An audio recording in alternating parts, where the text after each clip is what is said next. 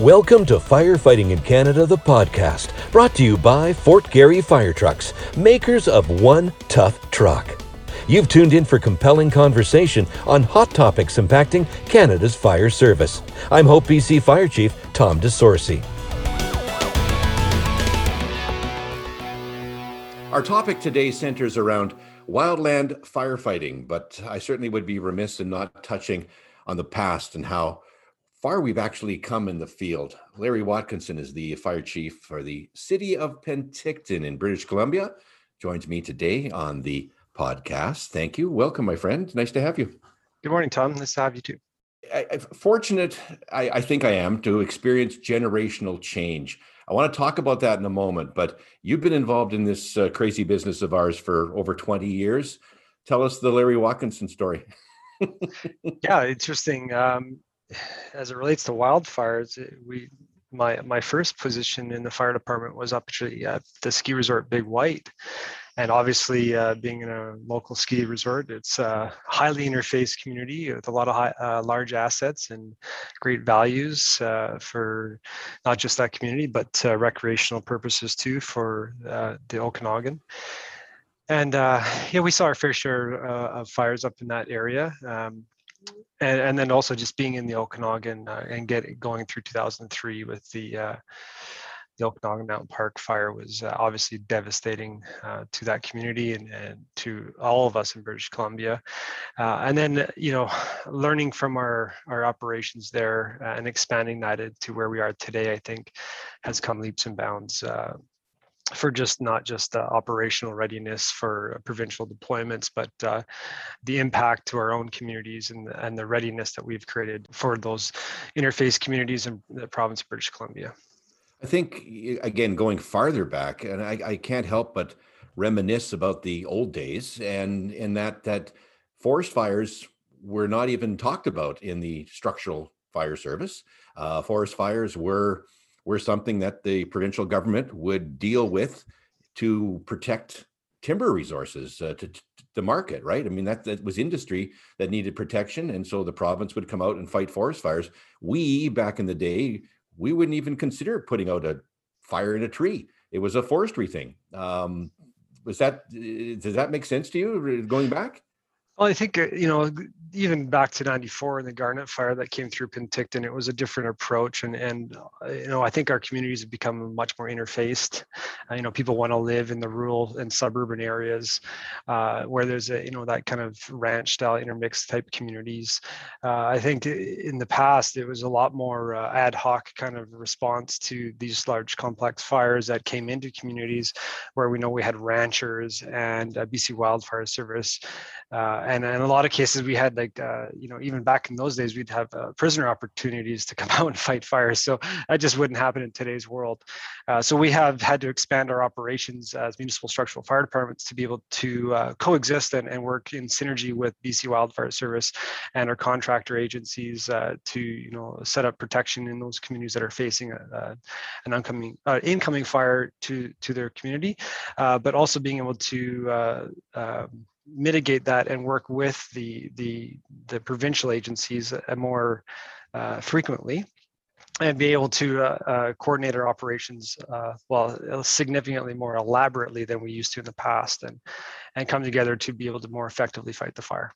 The first time I heard the term wildland urban interface, I'm thinking was probably about 2001, 2002. It was in Penticton, actually, in your city. And I was at a wildland urban interface conference symposium that was kind of new and bringing that simple term back into the community. It kind of turned heads and people, well, what is that about? That was, for me, the tipping point, at least for where we are today. Yeah, and I think after 2003, we were able to focus a bit more about how we work together in the incident command system, and not having two organizational structures working towards the same operational goal, but in two completely different organizational structures. In today's world, we have become a lot more synergized in our operations when it comes to structured defense operations and wildland operations, and how we actually work within one incident command system and work together towards the same operational goals outlined by the incident commanders, be it a wildland incident or an interface community where we have a unified or joint command in those types of situations.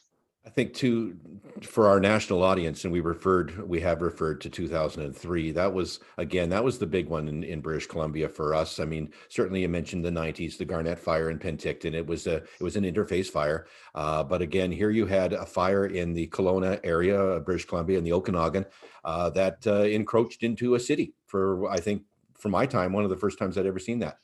That was again for me the tipping point where things started to change. I think it was a tipping point for most people, and we realized how the impact and how the interface community can be so dramatically and to have such great loss. We hadn't seen that before, at least in my experience. I can't recollect before that. Like, I mean, in '94, the Garnett Fire here in Penticton, yeah, we lost some homes, but it wasn't hundreds of homes. It was, a few homes. And when you start looking at 300 plus homes burning in 2003, the loss to that community and the loss to the province, the impact of that is, wow, these fires, when they get into the crown and they start traveling, kilometers on kilometers throughout the day, and how it impacts with evacuations and the readiness of a community having to evacuate thousands of people. And how do you deal with that? Not only are we getting better at our wildland operations and our interface operations, we're getting better about our emergency support services, our EOC activations, coordinating our operations with EMBC, having better communications with the provincial wildfire coordination center, and understanding what resources we can get. In fact, we used to just have mutual aid agreements with local jurisdictions with BC Wildfire Service to be able to function with each other out in the field in that first kind of operational period or initial attack. And today, we have an interagency agreement throughout the province, which basically oversees the provincial deployment for resources in British Columbia. And it works with the BC Fire Chiefs as part of the lead organization, be able to hold the engagement process with the local municipal fire chiefs to be engaged in that agreement with BC Wildfire Service and the Office of the Fire Commissioner. Having those three agencies agree to the terms of the agreement, it makes things a lot more practical when it comes to time when we have to, let's say, load up on the iron to a community that is under threat. Like the town of Hope, being able to it's a one call kind of situation where you need to activate your EOC, you make a one call, and then structure protection specialists and other specialists will be coming into your community and helping you set up structure defense plans, and then the machine starts to run. And next thing you know, you have 60 fire apparatus on a tarmacs over in the city of Hope. Was this one of the reasons, one of the goals, why the symposium first began and why it was developed? Well, the symposium in Penticton, the one that we created in 2018, was based on the 2017 fires, the Elephant Hill Fire and the fires out inside the Okanagan. And although the resources that came out were very effective, the processing and understanding the check-in and demob procedures, the common communication terminology, strategies and tactics were really ad hoc and in a lot of cases misunderstood. So what we try to do with a small group of professionals in this industry, we're able to try to come together and put together best practices, utilizing our colleagues in the south, California, Cal Fire has put together some very robust wildland urban interface operating principles that we are able to utilize and to help build out the curriculum for the wildland urban interface symposium. But the idea was mostly to try to give the participants the experience pre-deployment and to an actual event, and mimic or mirror the same approach to it at the Wildfire Urban Interface Symposium. So those that were attending would have to go through a check-in accountability system, attend their class, be a boots on the ground wildland firefighting, initial attack, command processing and sequences, task force strike team leaders or engine boss courses.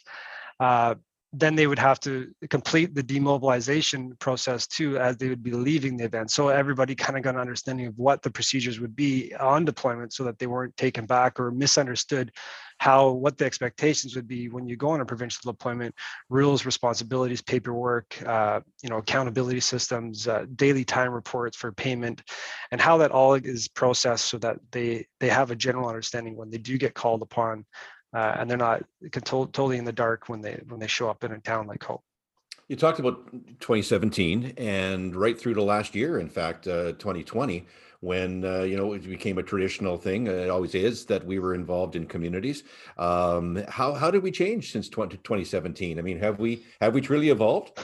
I think we certainly have, and with the support of the three agencies, BC Fire Chiefs, the Office of the Fire Commissioner, and BC Wildfire Service, they've really got behind the development of curriculum for training, and the purposes of that is to really give them an understand that those participants that are coming out on deployment a better understanding on exactly what the expectations are and how to manage the appropriate documentation, to how to communicate with the Provincial Wildfire Coordination Center, the Office of the Fire Commissioner, appropriate paperwork and time cards.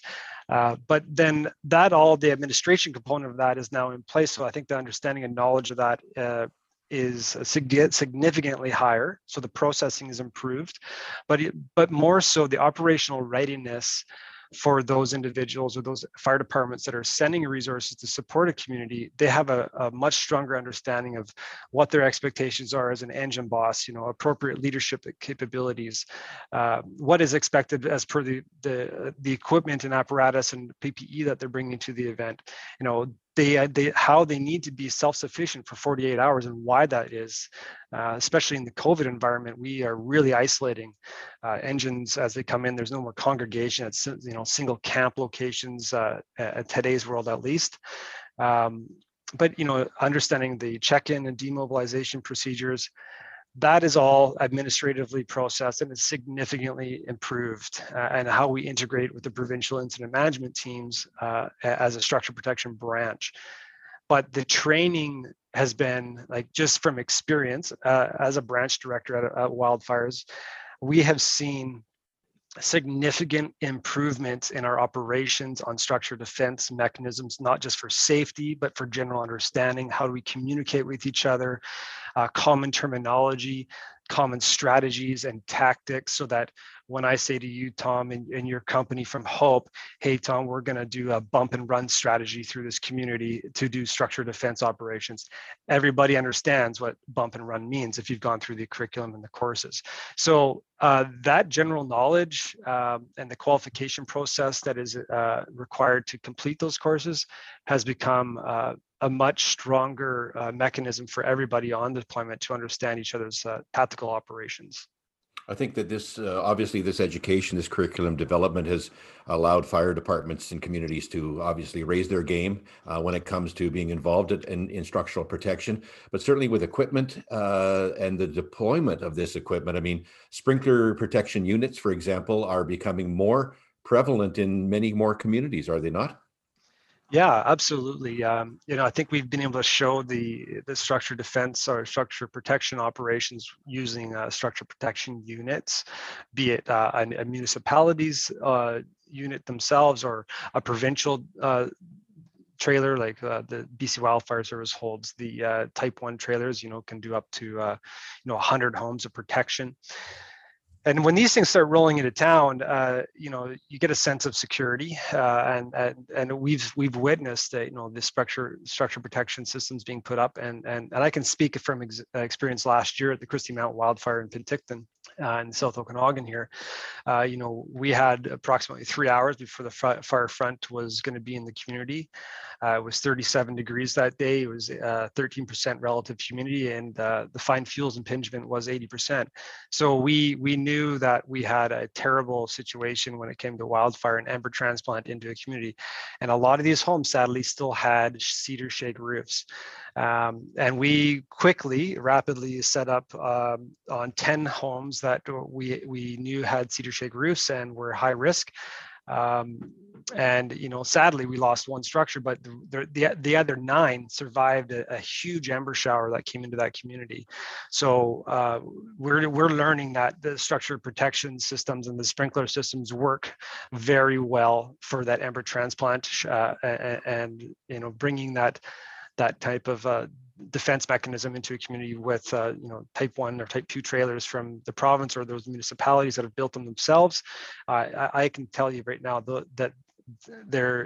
that one event paid for that trailer, and the security for the community once the fire department is trained up on them can be a very strong defense mechanisms in the face of wildfire.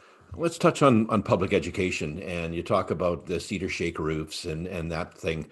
Through programs such as Fire Smart, and in particular Fire Smart BC, that a lot has been done and a lot is continuing to be done in communities with regard to public education and self-protection in properties. I think Fire Smart Canada and Fire Smart British Columbia have done an outstanding job in the investment for communities to be able to take it to the next level. The education components, May 26th, we're going to have Fire Smart BC's online conference with some great speakers that are going to be presenting there on the initiatives that they've done in their communities. Here in Penticton, we have 6 communities that have been recognized as Fire Smart communities in the Wildland Urban Interface, and we're actually now developing a new Fire Smart coordinator position. And these are all grant-funded opportunities from the province, and exciting times for us to see that people are really getting on board with the modeling of Fire Smart, and we've made it so much more attainable for those homeowners and simplistic with applications on their devices, and having local Fire Smart representatives in their community that are trained, that can come out and do assessments with those homeowners, and opportunities to help mitigate the properties to better improve them or harden them or become more resilient in the face of wildfires. So the tools, the accessibility to the BC Wildfire Fire Smart program coordinators, Fire Smart Canada, the online opportunities to learn and get educated on the models behind Fire Smart, and then I think to the events that we say, and we can share experiences like Christie Mountain wildfire last year, and why that house burnt down was truly strictly because of the cedar shake roof. And if the homeowners in that interface community would have made the change, that I can tell you that house would have survived that ember shower because of the work that we did and the operations boots on the ground kind of wildland firefighting.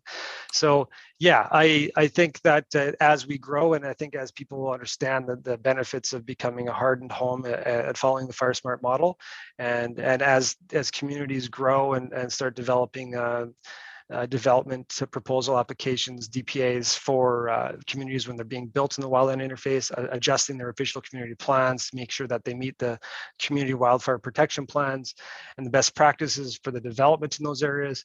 It certainly is growing, and I think people are finally getting traction on why we need to be Fire Smart in our communities, because we are seeing more robust, more frequent, and hard, fast-moving wildfires into our communities. You have to be thankful that the government and those agencies have stepped up. Monies have become available for communities. I think that's going to continue. I would think, for communities to be able to get involved in Fire Smart programs. Are we leading the country? Do you know at all in BC in doing this kind of thing? I know what we're doing in BC, and the Community Resilience Investment Fund has been a big driver of opportunity to do not just fuel mitigation and fuel treatments through prescription management, but also like Penticton was fortunate to be able to receive a grant to fund a full-time position in Penticton to be a Fire Smart coordinator. And also, I'm sure you're aware that the province has also provided an economic recovery fund for Fire Smart, and the purpose is to that is actually to specifically develop positions to start mitigating the threat to these homeowners in your communities in the province of British Columbia. So we're excited. Well, I'm certainly excited about the opportunity to be able to make a real impact over the next year on those that are unable to do the work themselves, or maybe out of an age that it makes it more difficult for them to actually, climb a ladder, clean the gutters, or limb a tree. And being able to provide that service to our homeowners here in Penticton is, I think it's going to be a very rewarding program, and I think it's going to be a very productive program for our community and for those homes in the interface. I think Wildland, in terms of their business, they've done very well across Canada with the mutual aid agreements. I mean, we see a lot of the provincial wildfire fighters from other provinces in our province every summer, at least most summers. Do we have something to learn from other provinces when it comes to structure, or vice versa? Do they have a lot to learn from us at all? I think that the Canadian response through CFC has been, having that inter-provincial agreement with the BC Wildfire Service and the other agencies across the country. I can speak, I've had opportunity to work with Alberta, Ontario, and even the Saskatchewan groups. So they are very coordinated and are able to access those resources. And even as it comes across North America into our southern counterparts, I know that BC Wildfire Service sent down a number of units down to support the fires in the late season from last year in Washington and Oregon and into California. And I know that would be reciprocal for the province of British Columbia, but also we've even had agencies from Australia. Like I worked with a crew in Vanderhoof in 2018, an incident management team that was there for a month, and we worked inside their incident management team, and we learned a lot from them, and we were able to share our operations with them, because they're not familiar with structure protection specialists or sprinkler systems. And so they took a lot of that away, and we were able to see how we were able to protect homes, with a crowning fire into a community, and have it prepared for them to be able to protect those homes. And they took that home, and I think they're looking at implementing that now, and in some of their cases down in Australia. You talked about some of the challenges dealing during a pandemic and trying to keep people up to speed with training and setting these complex curriculums together. Is this going to slow us down, or are we still on pace? I give credit to the Office of the Fire Commissioner and BC Wildfire Service. They've really looked at the upcoming wildfire season, and what the training that is required, and they were able to identify the Engine Boss course that we've created here at the Wildland Urban Interface Symposium in Penticton as essential training. And in fact, just last Friday, we had a mock class, COVID compliant class here in Penticton that we filmed and we'll make available to students online. There'll be 5 90-minute sessions online, and then we're going to be doing a COVID compliant day 2 in the field to qualify those individuals as engine bosses. This will be regionalized all around BC, so we are going to deliver 10 in-class sessions all throughout the province, and the idea there is that those individuals will remain within their health authority. They won't cross contaminate outside their engine that they respond on, and they will be able to get themselves qualified and certified. It's certainly not the ultimate mechanism to be able to deliver this course, but being able to provide a 50% online and then another COVID compliant face-to-face training, we're thinking we're going to be upwards to 450 to 500 possibly qualified engine bosses by the end of this training block. So that's exciting times for us. So again, you think about those that are signed up for provincial deployments with the Office of the Fire Commissioner. Those individuals be selected first to participate in this training. And then they will all have that common understanding and how to communicate, how to understand strategy and tactics, and what to do on deployments so that they're not taken back when they're getting that drawdown from the province to say, hey, you're going to the town of Hope to help protect 150 homes from a facing wildfire. We love to see you, but respectfully, we don't want to see you. Yeah. I thank you for this, Larry. Congratulations on the success of the programs, and I think that the future is only bright in that regard. And hopefully, again, we hope for a good wildland fire season. But we never can be too prepared. Yeah, Tom, I appreciate your call and giving us the opportunity to speak towards our efforts here in British Columbia. Thank you for joining Firefighting in Canada, the podcast, brought to you by Fort Garry Fire Trucks, makers of One Tough Truck. Visit firefightingincanada.com for more episodes.